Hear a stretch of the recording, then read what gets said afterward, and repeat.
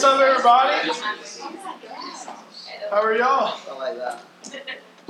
Awesome. Man, that good, huh? Sounds like everything's going really well. It's not that many people here. We can talk to each other. Yeah. All right. So everybody's doing good? Man, well, welcome back. Yes. Welcome back.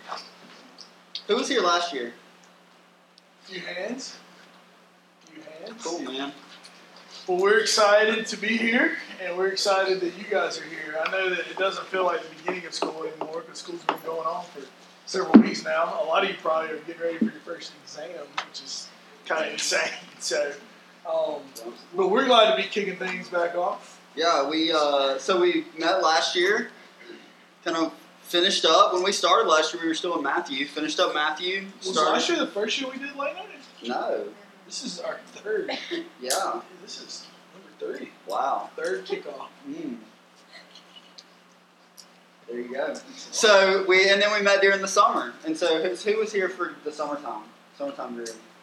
It was a much smaller group. Tony came. Tony was there. Jackie was there some. I don't People in and out.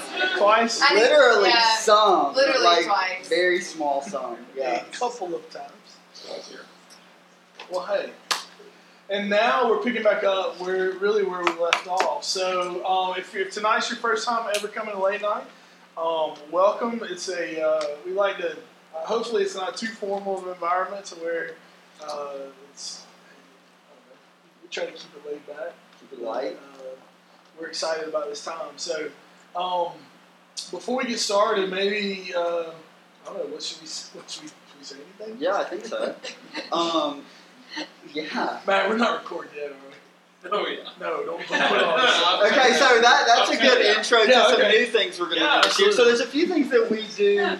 There's a few things that we do weekly. And then there's some things that we're going to be doing that are new. So a couple of things that we do every year as we meet together. Before we begin our time each week, we recommend a resource. Sometimes that's a podcast. Sometimes that's a sermon, a book, a blog. There's a lot of different things that we kind of recommend and point you guys to. So we're going to do that in a moment. A few things that are new that we're doing this year. First, we started thinking about our inability to connect with you guys outside of this setting, apart from you guys like being friends with us on Facebook or Instagram or whatever. And so we created a Twitter. Do you guys still use Twitter? Is that still a thing? I use it. No, this guy's like, nope. No, just my buckle. That's all I got. I like that buckle. I use Twitter. I feel like it's kind of middle of the road. Like, Yeah. we got a lot of things on the fridge. Twitter's a lot of Hot. resources. Like, it's They'll a lot of come and resources, go. a lot of things. So if you have a Twitter, if you don't make one, like, it would be beneficial for you to be able to keep up with what's going on here. So how we're going to And around utilize the world. Twitter Twitter. is that we are going to share our resources there each week. And so we won't have to rely on Jacqueline's handwritten notes to get us through on what we're I still going to do it. Absolutely. Of what the resources are each week.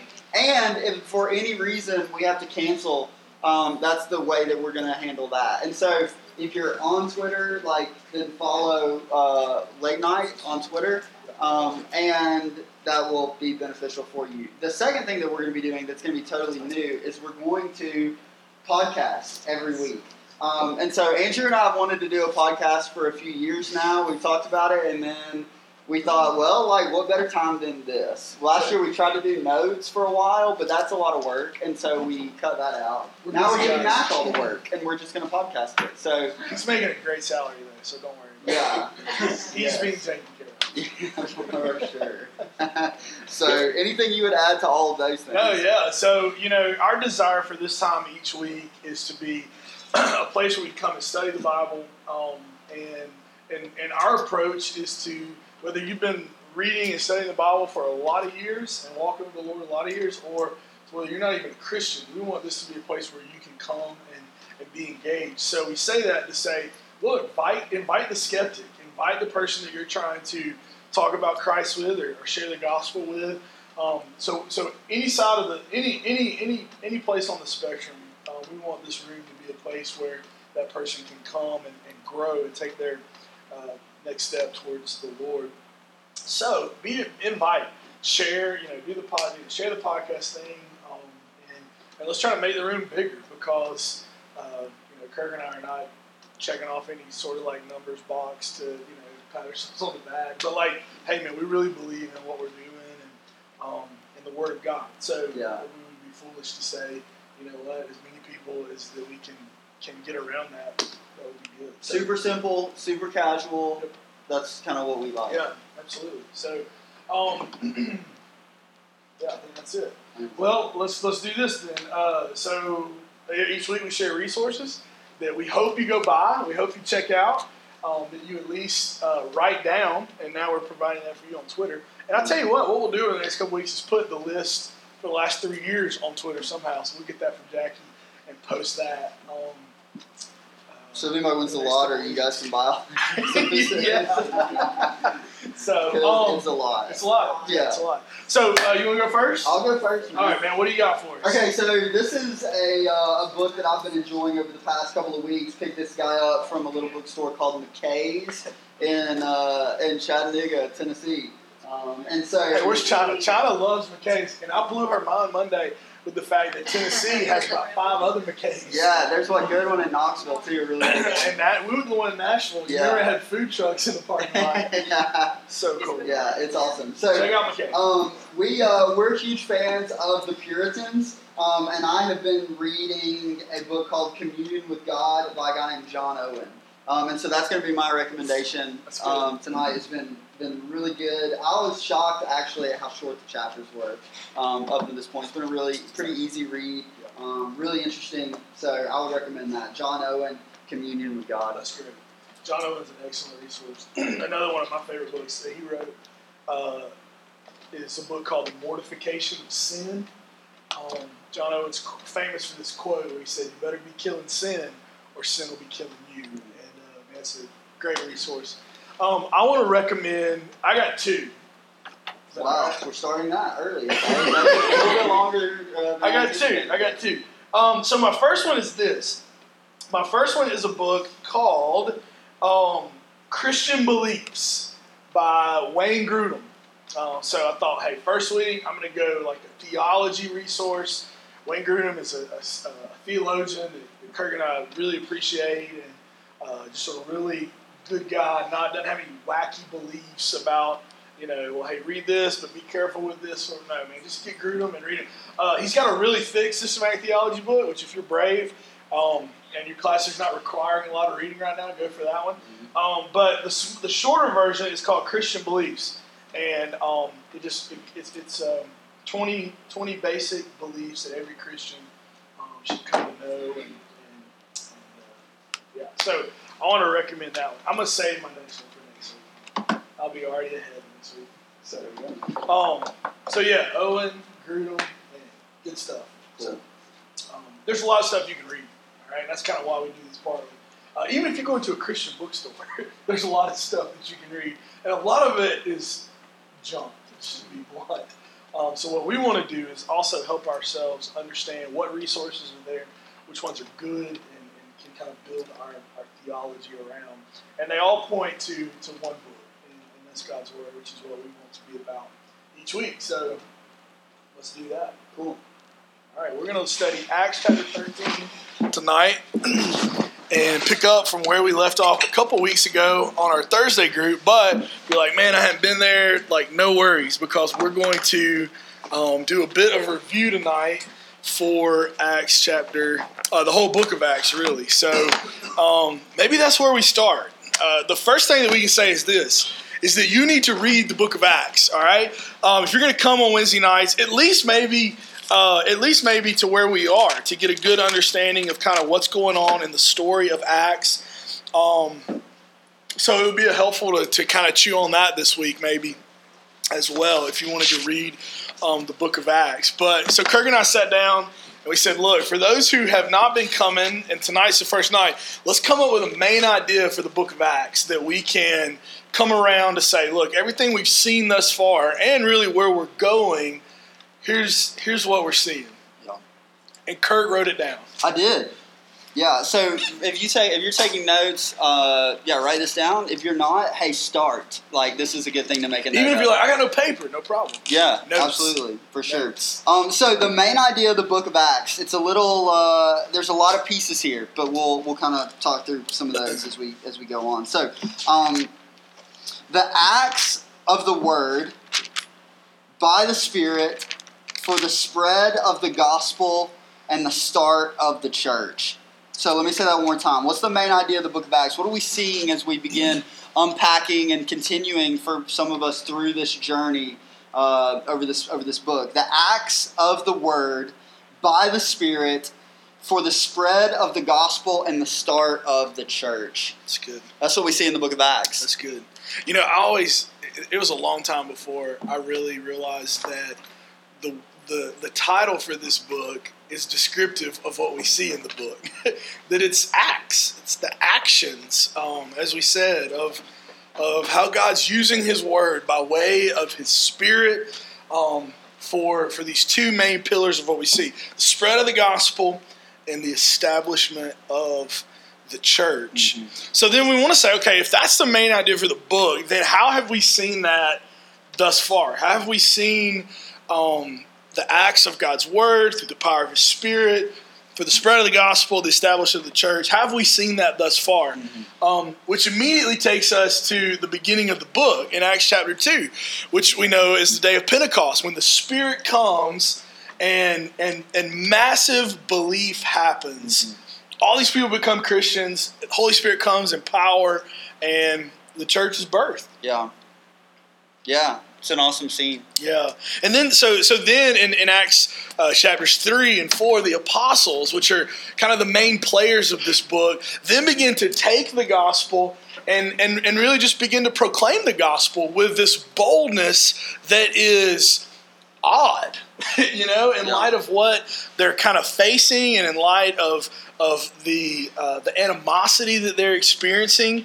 But they proclaim the word, and we see that the church begins to grow, that they even have favor with some, and the Lord added to their number day by day those who were being saved. Powerful beginning to this book. Yeah, and so as we go into chapter 5 of the book of Acts, we've seen this mass repentance and belief. We've seen the boldness of the apostles, which is something that we will witness again and again over the course of this book, right? And so some of the things that we're talking about tonight, like we're actually going to see in our passage. We saw it earlier on, but we're going to see it again tonight from Acts chapter 13. We see this almost what we've described as a utopian society that the Spirit of God develops amongst this group of regenerate people, right? This group of people who's been given new hearts, that beat for God and desire His will and desire His manifestation among them, right? And we see in chapter 5 the danger of disrupting the Spirit's work, right? And a couple of guys named Ananias and Sapphira, right? Who we actually talked about in this room just a few months ago. And so, we go from chapter 5 and we see the development of this utopian society, right? It's almost a small picture of what God is moving us towards in the new heaven and the new earth, right? And then we see, and on the tail end of that, Stephen's murder, his martyrdom. Which has this, we read the story and are in some ways discouraged by what's happened now to God's man, right? His faithful servant of the Lord. But it acts to scatter the believers. From Jerusalem, they scatter outward. They get out of the city. And what happens is through the persecution of the church, by way of Stephen's martyrdom, that the gospel begins to spread. Yeah. The pressing of God's people pushes them outward, a lot of them just for fear of their lives. But it has this effect to where the gospel begins to spread. And really, we fast forward to chapter 13 of Acts, and that's kind of where we are. The establishment of this church in Antioch, has happened as a direct result of the scattering of Christians and the spread of the gospel.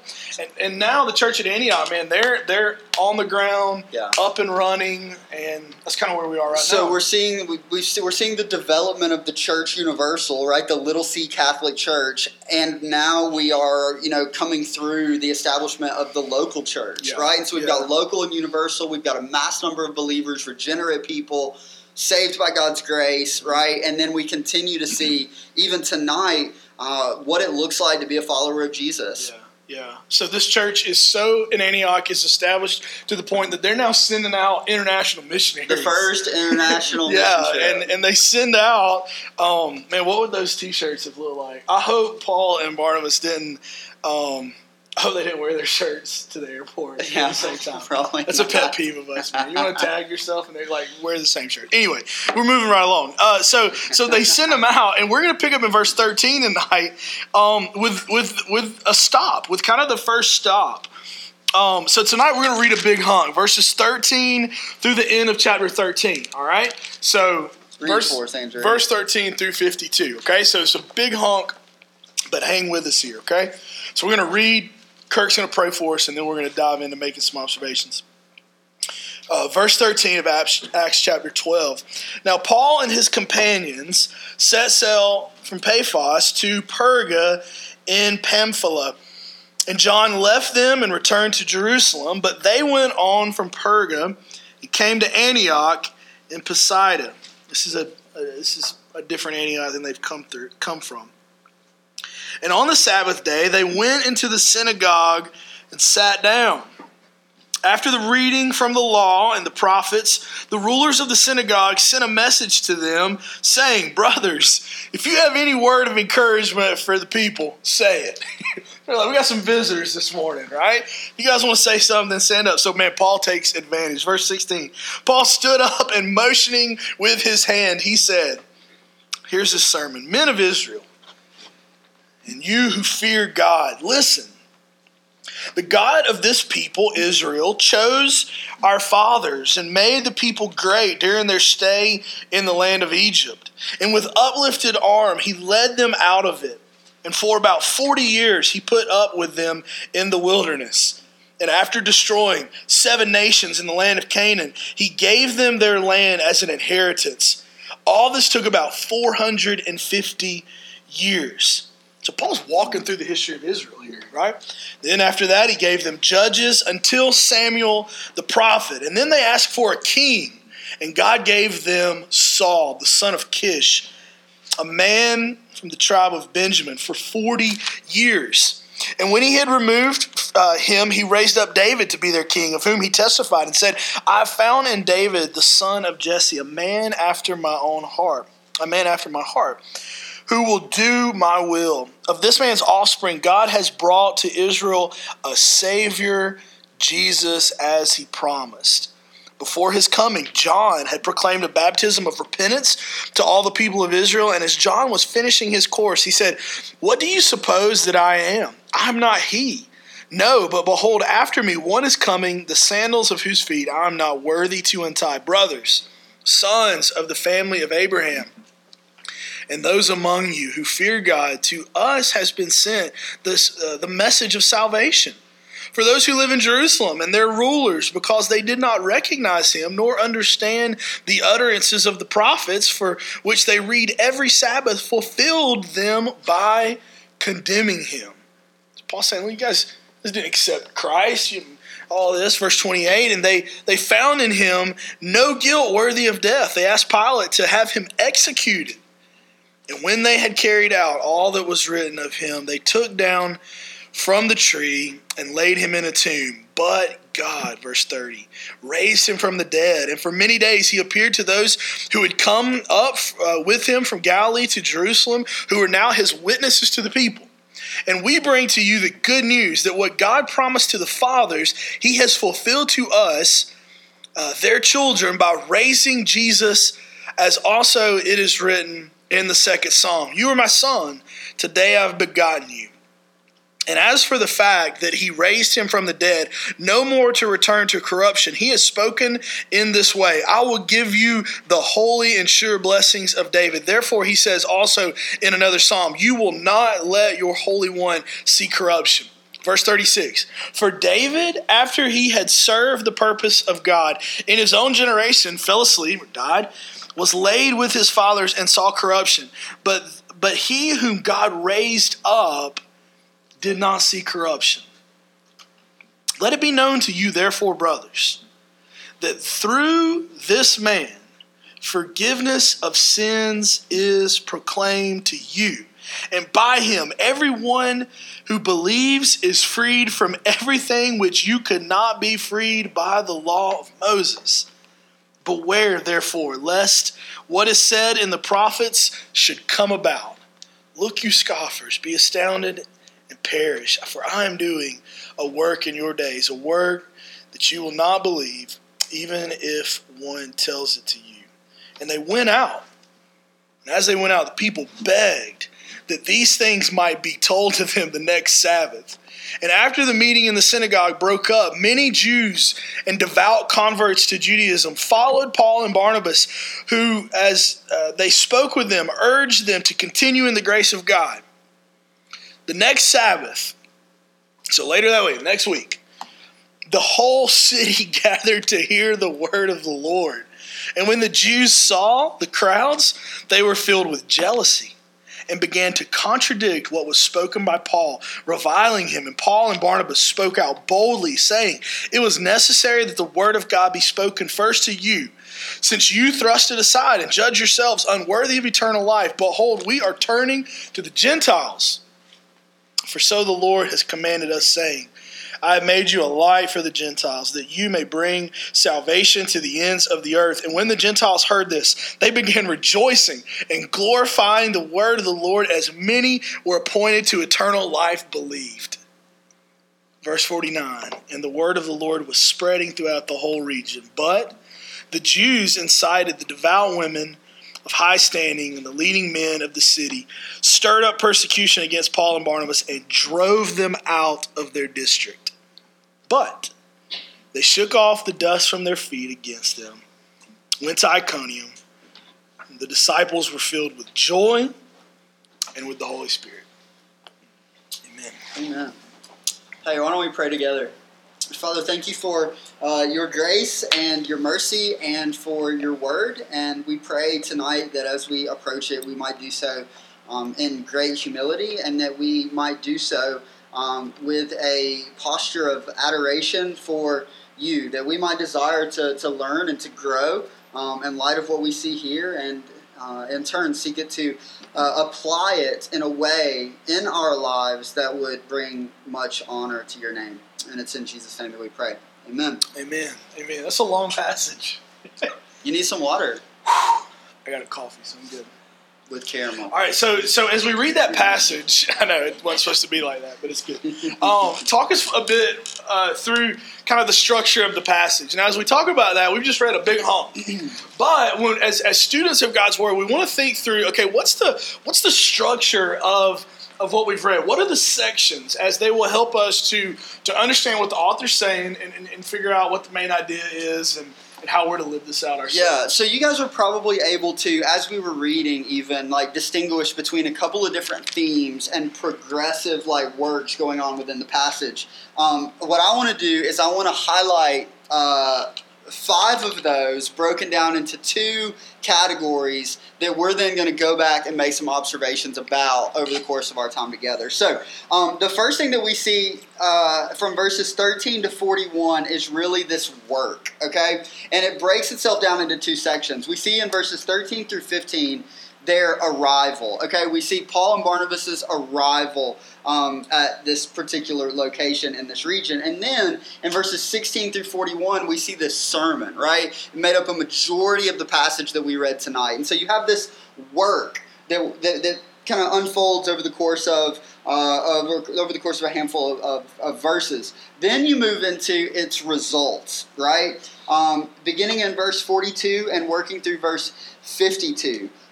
We see in verses 42 and 43 this desire to hear more from the people who have been at this point exposed to the gospel message, right? And then we see in verses 44 through 47 this the Sabbath. And then in verses 48 through 52, the belief of some, right? And then we kind of close out our time together in this passage with a response to the hostility of the people to the message of the gospel.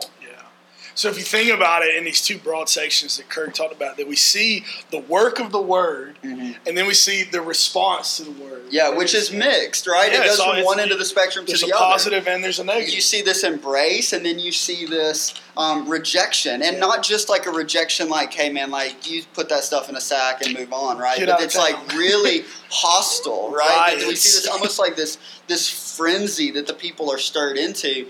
And one thing that I'm like super fond of that we talked about this morning is the response of the disciples to the hostility that they experience. Yeah. And so that's something we'll spend some time touching base on, right? How do the people of God respond to the hostility that they experience as a result of the proclamation of this good news of the coming of the kingdom? That's a lot, but there it is. And it's completely applicable for us too, because we're called to do the same work that Paul and Barnabas are doing. We're called to proclaim the same gospel, and on this campus, in our community, you're going to get both. Yeah. How do you respond? What do you do? Absolutely. So there are your two sections. So what we're going to do now is walk through this passage and make some observations about it. Which is kind of a great next step as a student of the Bible. We want to figure out what's on the page before we figure out what does it mean. Yeah. So we're just going to walk through this sermon.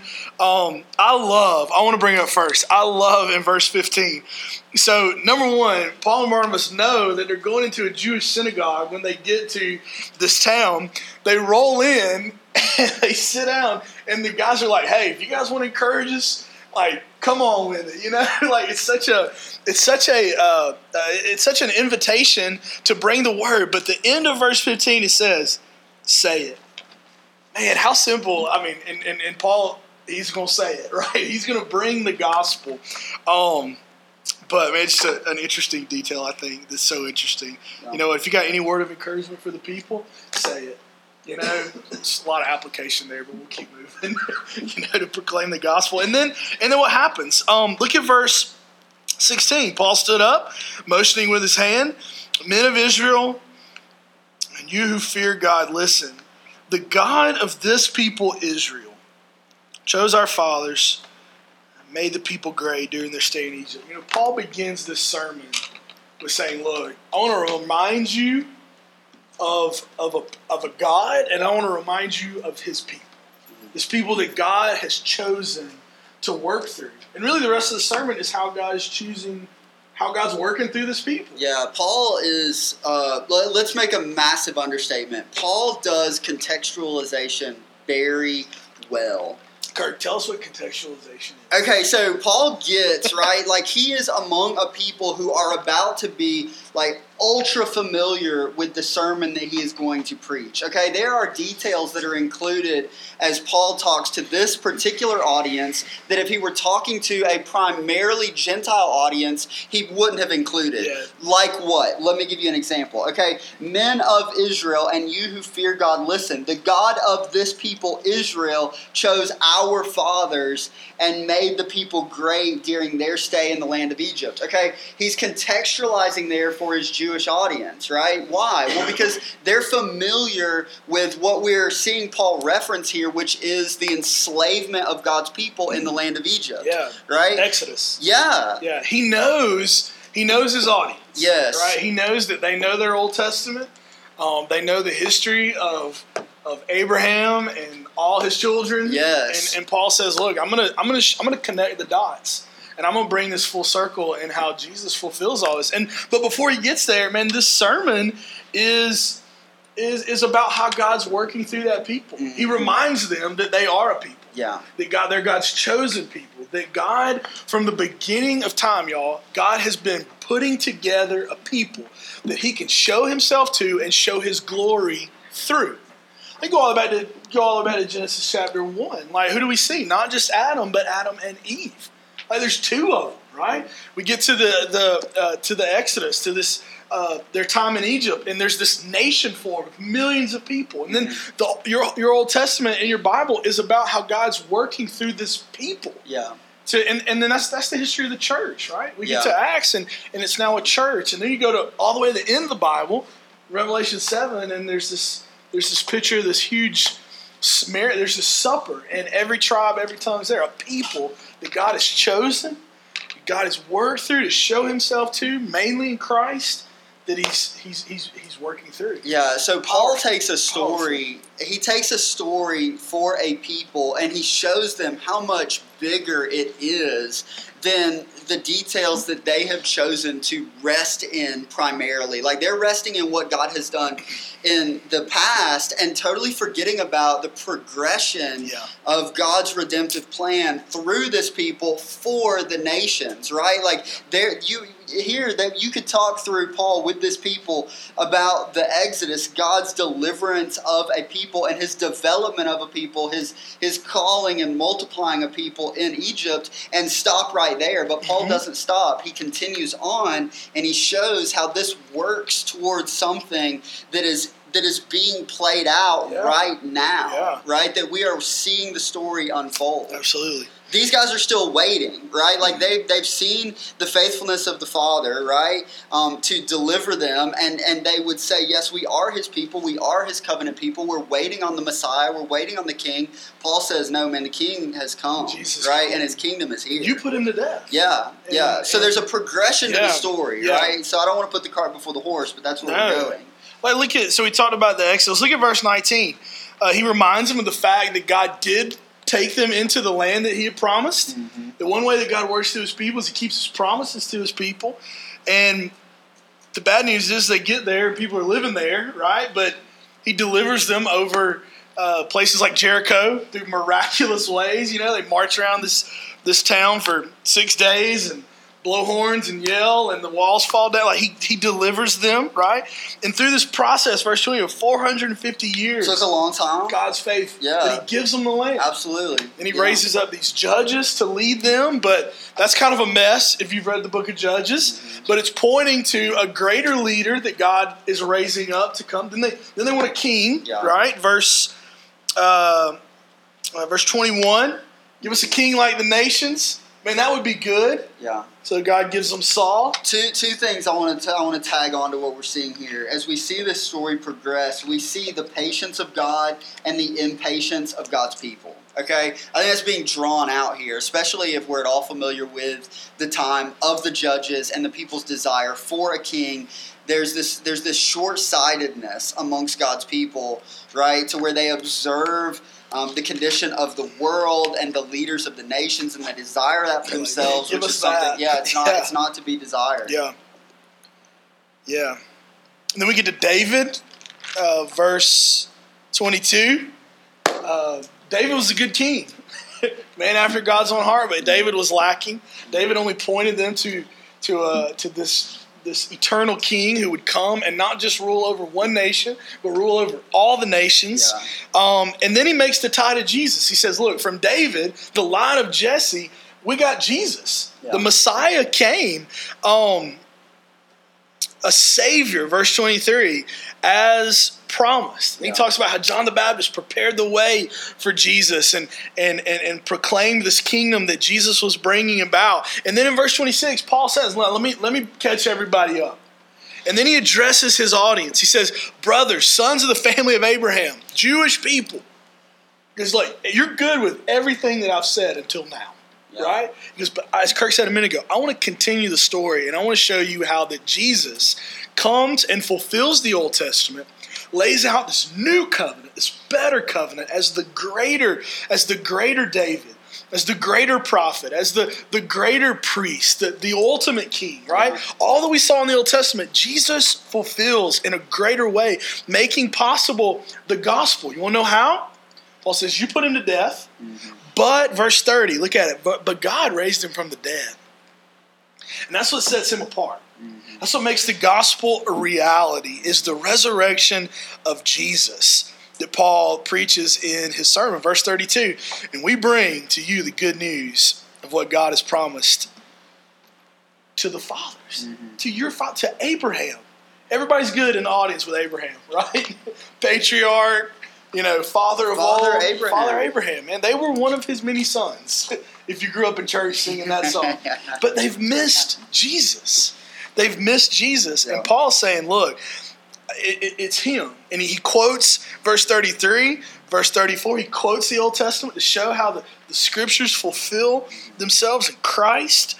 And then he calls them out. And he says, your unbelief is going to bring about judgment on you. Which takes us down to 38, 39, 40. Talk a minute, Kurt, about this issue of the great news of the gospel that's in Paul's sermon, but then this issue of God's judgment that's coming upon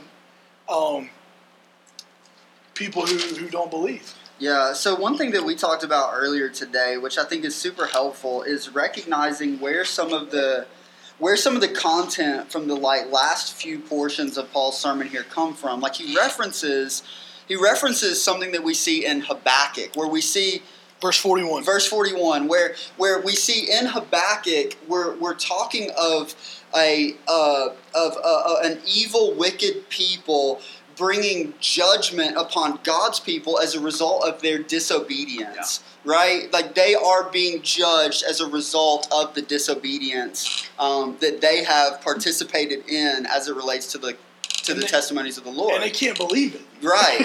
And they can't believe that God would use a wicked nation to judge his people, right? And now, as we fast forward and we come here, we see Paul speaking of a people, God's people's rejection of God's king, and how in that they are bringing judgment upon themselves, right? And the Gentiles are the recipients of the good news, right? That there is this tension, right? In Habakkuk, we see God's people being judged as a result of their disobedience by the Lord. Here, we see God's people heaping judgment upon themselves by rejecting Christ's deity and his messiahship, right? And the Gentiles, as a result of the celebration that breaks out, hearing that this news is for them, are recipients of a grand reward.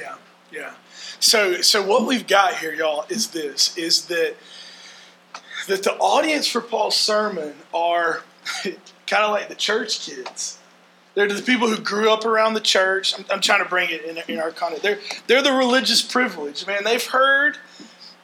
They got the right family. They got the church family. They've heard. Paul says earlier on in his sermon, he says, listen, everything that I'm talking to you about, you guys hear every Sabbath. Yeah. Like all of the law and all of the prophets this is what you do at the synagogue. Reality of this. This is what you do Christ at synagogue. fulfills it. You hear it all the time. There is this expectation that comes along with the privilege, right, of being God's covenant people. So he's saying, look, if anybody's going to see this, if anybody's going to get the gospel, if anybody's going to see how Christ the Messiah fulfills everything that you claim to believe, it should be you. It should be you. He's saying it's not. And how God is working through that is not surprising. Habakkuk talked about it, that because your eyes are blinded, because you're closed off to Christ and his gospel, because you're going to be judged. And the very ones who were not privileged to getting God's word first, right? The Gentile people, every non-Jewish person in the world. Like, the gospel is for them too now, and they are believing. Yeah. They're coming to know Christ. And you who have had the scriptures, you who have been to church, right? You're unwise in your unbelief. Yeah, and one thing that we've seen is we've been prepared for this moment as we've gone through Acts. This isn't a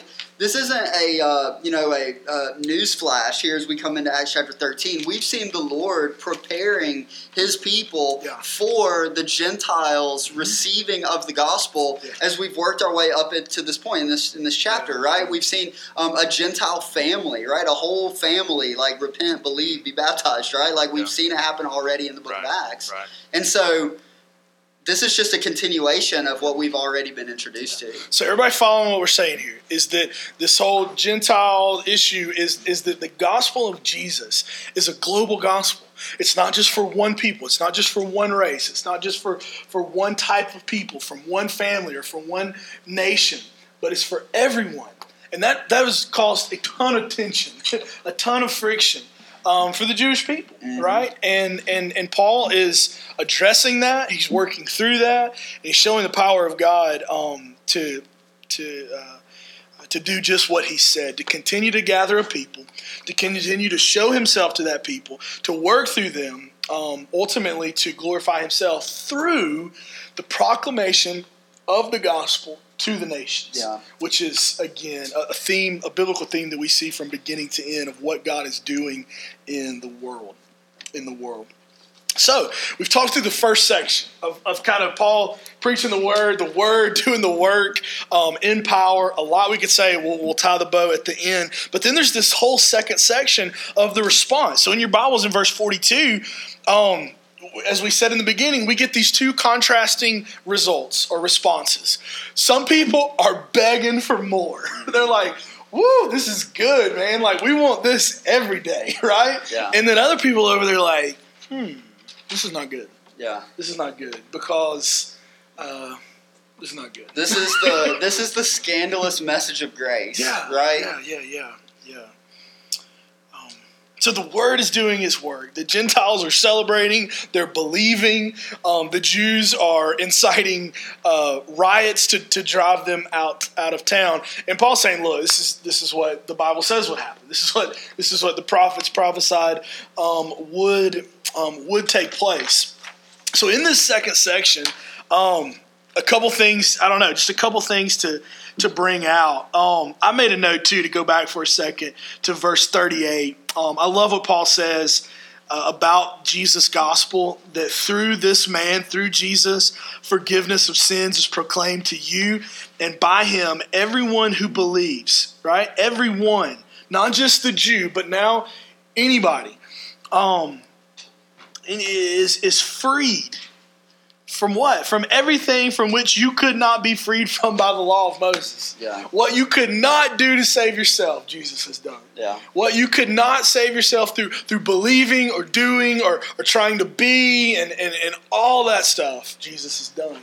Man, it's the beautiful, like Kurt just said, the scandalous message of grace. No matter who you are, what you've done, where you've been, and what you're doing right now, like, there's hope. Yeah. And it's through Jesus alone. And there is this theme from beginning, middle to end that helps inform our understanding of salvation and how it happens, right? And if we look at it through the course of this passage, it's all about what God does, right? Yeah. What God does to call a people, what God does to save a people as only He can through the sacrifice of Christ, right? To, like, all the way through. Absolutely. So this second section, we kind of said it, we see the gospel's power. So if you're writing stuff down, man, the gospel's power is evident here.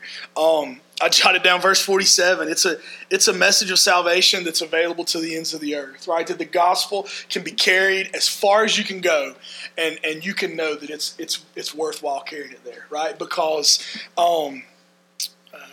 it's to be preached and to believed upon. Then look at verse 48. When the Gentiles heard this, they began rejoicing, glorifying the word of the Lord. As many as have been appointed to eternal life believed. So again, in verse 48, as Kurt was just talking about a second, we see that this gospel is all about God and what He's doing. This is not about them saying the right things and praying the right prayers and doing all that needs to be done to become a Christian. Right. But it's about God who has, from the beginning, what we see in verse 17, that God's always choosing a people. Yeah. He's been choosing a people before the world Your began. appointment is here, right? Think about what an appointment is, man. An appointment is like, you make an appointment at the dentist, like, you show up at your scheduled time, and like, clean, and you go in, and they, like, hook you up, man, right? You walk out of there feeling like $1 million bucks, absolutely. Right? And what God had appointed to do, not just among the Jews, but now among the Gentiles, from before the world began, He is bringing about completion. It's coming into fruition. And how does it happen? Through the proclamation of the gospel. Yeah. Belief. All the work of God. Through the power of the gospel. This is so incredible. Incredible. So what we see about, and we brought up a minute ago in verse 17 that God has been always, he's chosen a people to show himself to and to make himself known through. He's continuing in verse 48 to grow that people. That the church is growing, the church is expanding. And we see once again that what God has promised to do among the nations, he is doing. Yeah. That God keeps his promises to his chosen people. Not just now Jews, but now Gentiles. Yeah. The whole world. Man, so powerful. This is the history of the church, y'all. This is who we are. This is how we got here, right? Yeah. That God is gathering a people. And he's continuing to gather people, which then kind of sends us to the last section of the passage for tonight, and even towards what we do. How do we respond? Because the people's growing. Right, this church is continuing to grow, and through his power, through the goodness of the gospel, through the sovereignty of God, he uses us to get this message to the ends of the earth. Yeah. So cool, so powerful. So powerful. So we see the gospels spread, and then there is just look at verse 49. It says the word of the Lord was spreading throughout the whole region. You know, I know we've said this in here before, but isn't it good to be reminded that the gospel works? That God's word will do the work, right? Maybe you've been stagnant in your walk. Maybe your church to you is kind of plateaued. And you, to be honest, you maybe are afraid to engage someone because you're not even really confident that God's faithful to save. Mm-hmm. Man, the word will spread. The word will do the work. God is faithful to continue to get the gospel out. But, verse 50, the Jews incited everybody to drive them out of town. They start riling the ladies all up. So, they go after women, right? And girls, keep a cool head about you. And the leading men, right? The who's who of the city, and stirred up persecution, drove Paul and Barnabas out. So we need to say this, that when we are faithful to proclaim the gospel, that God is faithful to save, right? Yeah. And we know that God is going to do his saving work. Among all people, no. Not all people are not going to believe, right? But he is faithful to save some. He has many people absolutely in this city. So he uses us to proclaim the gospel, and some believe. Yeah. But immediately, some drive you out of town. Yeah. Some hate you. Yeah. As a response to sharing, which happens with us. I mean, like, let's be honest, you know? There's some of you in the room tonight to where if you go home and get too involved in conversation with your own family about the gospel and what God's doing, man, they're going to shut you down quick. Yeah. You know, friends are going to have, I mean, like, this is not weird, right? Yeah. We see this. So I guess from that we can say, like, we need to ask the question, do we approach like gospel proclamation and gospel engagement with this mindset, with this mentality that it will be met both with belief and with opposition? Like, do we get that? Do we understand that as we are faithful to share, right, of God's faithfulness to us, that it is going to be embraced by some and that it's going to be rejected by some. And by some, it's going to be rejected and met with hostility, right? Yeah. Now, here, Andrew and I were talking earlier, man, and I love the conclusion of this passage because it speaks to my own heart, man. It convicts me because I think the challenge for us is to understand that the message will be met with opposition and to respond as we see Paul respond here in this passage as he is met with opposition. Let's look at the end of the passage, what it says. So they're driven out of their district. I'm not even sure what a district is, but it sounds a little bit bigger than a neighborhood, right? Like they're driven out of town. But verse 51, they shook off the dust from their feet against them and went to Iconium, right? And so they're run out of town. Man, if we were run off of campus, like I can only imagine what the response would be. We would not first go to another campus.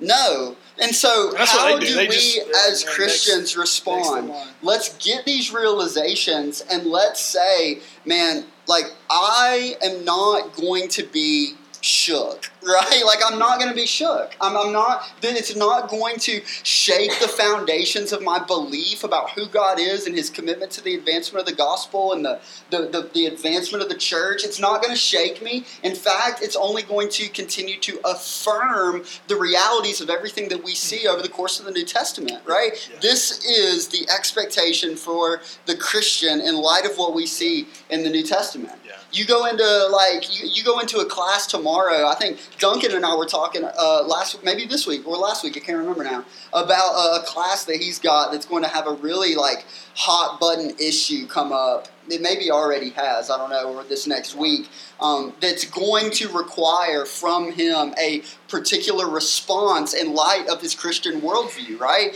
So how do we as Christians go into situations like that, right? Well, we go in and we faithfully proclaim the truth of God's word, expecting that it's going to be met with hostility, but that there is opportunity and potential for seed planting and transformation, regeneration. Yeah. So don't get shook, man. Go in there and go, man, I might get cussed out, but okay, am I shocked by that? Am I surprised by that? Yeah, we have to check the fear of rejection, the fear of a tainted rep. Yeah. How people might think of us and perceive us. Y'all, we have to check that at the door. Reps will wreck you, right? They completely throw us off course and drive us out of a commitment to That's what mission. I say. They drive us away from the mission of God because that rep that we're talking about is all about preserving yourself. Yeah. The mission that God's calling us to is about preserving Him. Yeah. And the gospel. That's good. So we want to say that their response as they. And you read verse 52. The disciples were filled with joy in the Holy Spirit. That even being run out of town, we're going to the next spot, and we're still joyful. That's the other side. We didn't even get that far. Not only are they not shook, but they remain joyful. They got joyful. They got joyful. They are joyous. Joyous. They have joy. Down in their heart. Deep down in their hearts, right? Yeah. Spell it. I mean, Joy. Again, if you didn't grow up in church, that was a song we sang when we were kids. There you go. And their motions. Mariah's going to teach those next She's going to do those afterwards. So if you guys want to hang out. So look, y'all. Expect what's going to come. That God's faithful to save, but there's going to be rejection. Yeah. And that does not leave us opportunity for questioning God's call in our lives. Yeah. To whining about not being accepted and being done wrong. I just need one more whiner, man, before I come unhinged. Just one more. If you whine a lot. You better take it to Andrew. Don't come to me. I don't do that. I got a 2-year-old right now, and she gives me enough whining, right? Yeah. And a 5-year-old. So I don't need any more, right? And we ain't got time for whining. We got time for joy. Yeah. And continual advancement of the gospel, right? Yeah. Now, let's be honest for a second. Some of y'all, this doesn't apply to because you're not sharing the gospel. You're not engaged in You're the not mission. Proclaiming the word. Yeah. You are consumed with you and what you got to do for homework tomorrow and Netflix. Or maybe it's just learning more about this without ever actually So some of you are like, man, I don't really feel that. So, man, I must be no. You don't feel that because you're not engaging in the mission of Christ. So we want to say that another lesson learned from Paul is that he was confident in sharing the gospel. He knew his audience, and he could articulate the gospel. Yeah. You need to ask the question tonight, if I get the opportunity to share the gospel with, not invite them to church, not even tell them about your testimony, but to share the gospel tomorrow, can you do that? Can I put those What would I say? Together? Yeah. What would I say? And if you answer that question with, I don't know, Kirk and I are here for you. We would love to talk through that. But you gotta have this perspective. You've got to have this attitude and this joy that comes from the Spirit. It comes with the ability to respond rightly in the difficult, in the tough, in the persecuted, in the rejection, all because of the Spirit in us. All of this is a supernatural work, right? We are not calling you in and of your own strength to engage in this type of life because it's a total impossibility. Don't even waste your time, okay? Because you can't do this on your own. Right? That's kind of the point, right? Is that we're brought to an understanding of our own inability, right? Our weakness, and relying on the strength of the Spirit to engage in the work of God for the advancement of the gospel and the glorification of Jesus. That's what it's all about, right? It's a Spirit-empowered work. Okay, and so maybe for some of us, the prayer tonight is like, Lord, convict my heart to be engaged in your mission amongst your people for your glory, right? And maybe for some of us, it's, Lord, like, help me to get outside of myself, understanding that it isn't by my bootstraps that this work is accomplished, right? But you do this. You do this in me, and you do it amongst this people. And when we get that, I don't think there's nothing that stands in our way. Yeah. This joy, in some ways, and this is a deeper topic for a deeper day or whatever, but like this joy has a lot of effects in our life. And one of the effects is perseverance. That you will continue in this work all the days of your life, even if you're rejected most of these days. I've told this story before. Our church supports a missionary who's a missionary in Senegal, and he has worked among Muslim peoples for the last 35 years. And y'all, it was 22 years of him and his family living there and laboring among these people before they saw one person respond to the gospel. 22 years. But he didn't give up. Why? Because he got that, look, he's called to proclaim. Yeah. He's called to work the soul. God brings the harvest. Yeah. Was there rejection and persecution? Absolutely. But there was something greater driving him. And I think it was this joy that comes from the Spirit alone. It took the people of God 450 years to go like into the land. Absolutely. Right? Like it takes it's a long time, right? Yeah. But let's remember that God is persistent, right? He is persistent and that he is successful, right? Yeah. That his mission is sure. And so as we engage in that work, we can be confident that he will prove himself yet again faithful because he has, right? We have the history of his faithfulness. Absolutely. So here's the main idea for tonight. Here's the heart of this. Is that what we're saying is that this Spirit-given joy, right, that comes from God alone, it empowers us to proclaim the gospel, and to remain confident to the mission of God. Yeah. And again, God alone can do that. So we're kind of saying that tonight, wherever you are, you need to begin engaging in the mission of God, or you need to continue doing so. Yeah. Those are the two camps that we're no doubt in tonight. Is what we're describing and what we're seeing here in Acts chapter 13 foreign to you? If it is, then one, respond to the gospel if you don't know Christ, right? Repent and believe after hearing the story of what God's doing among people that despite who you are, by faith in Christ alone, man, you can be forgiven of your sins and redeemed. But also, take up arms in this mission. Be about the proclamation of the gospel despite anything. Yeah. Despite come what may, man, nothing gets in our way. And what's interesting in addition to all of that is we see that this commitment to the advancement of the gospel as it displays itself and is manifest here in the lives of these guys also works for their own good as they are transformed, sanctified into the image of Christ, right? Absolutely. That they are experiencing difficulty and hardship and suffering that stands right alongside all that Christ has already endured. And that we can be confident that endurance is possible because Christ has endured, right? And so it's a work amongst a people, and it's a work amongst like a person, right? Like it's a transformative effect within our own lives. So what do we do with this? Like, right? Why does Luke write this in Acts? What is the first thought? Like, what God's people who read this long ago, what were they to see? What are we to see? Well, I think that Luke is clear for the church that they're to be encouraged in how God's working, but then also to persevere in this work. And that's the same for us. Like we can apply that truth the same way in our lives.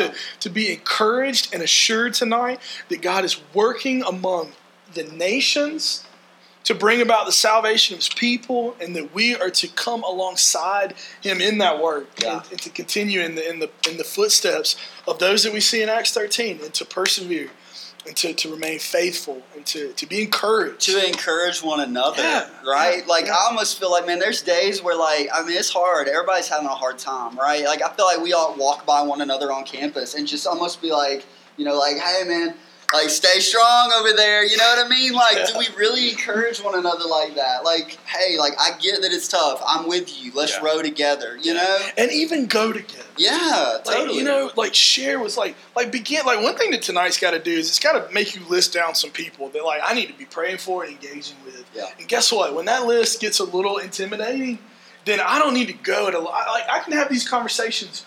Kirk and I can go together and talk to people. Like, man, take a friend, like, engage in this mission together with those around you and pray for people and share with people. And God's faithful. Yeah. God's faithful, man. I heard a testimony a couple weeks ago of a lady, a family I grew up with, and she loved the Lord and was walking with the Lord. Her husband was lost. She prayed for him for 40 years. And last October, he came to the Lord. And, like, she's telling me, I'm just sitting there, I got tears, man. Like, it's just insane how God works, right? Like, his timing is not our timing, right? She prayed for him for 40 years, right? Could have given up on him, but no, she persevered in the Word. She took joy in Christ to continue to pray, to continue to share. And God's faithful, man. He's faithful to save. Yeah. So let's pray that he would help us to that end. Lord, we love you so much. And we thank you that you love us and that you initiate with us this relationship. You give us the gospel, the good news of the gospel, Lord, for our salvation. We thank you for that. We thank you for the message of hope. And, Lord, we pray that we are convicted also by the judgment we see in you, that it would encourage us and send us out to be timely in how we would take the gospel to the nations. So, Lord, help us to know that you're faithful, that you are powerful, that you are able, and that, God, we would go with perseverance, with joy, in all that we do, Lord, serving you and proclaiming your word to the ends of the earth. So, Lord, help us do that. Help us help each other do that as we're here on campus, as we live in our community, our schools, our jobs, the places that we live, the places we go, Lord. Help us to see the opportunities we have every day to engage for your glory and your glory alone, Lord. We pray all this in your name. Amen. Amen. Amen. Well, like we said, man, thanks for being here tonight. It's kind of what we do, right? So we'll do this every week. It's right at 10, so we're about an hour long. But here's what I want you to challenge you to do. There's a bunch of you in the room tonight who don't know anybody else in the room tonight. So before you go, before you hit the doors, man, like 3 people, say hello, get their name, figure out where they're from, what year they are, that sort of thing, and talk to a few people before you head out. Yep. Any other announcements? No, man. You want D group tomorrow morning? Yeah. 8:30? Yep, 8:30 at Starbucks. We'll start Exodus. Yeah. So familiar passage in light of what we saw tonight. I lead a D group on Monday mornings, and we're working through Genesis this year. So those are both open groups. You can come to them. You can invite them. Invite to them, both Starbucks, Monday 8, Thursday mornings 8:30. Man, we'd love to connect with you guys on a deeper level, so we're here for you. All right? Y'all have a great night. See you next week.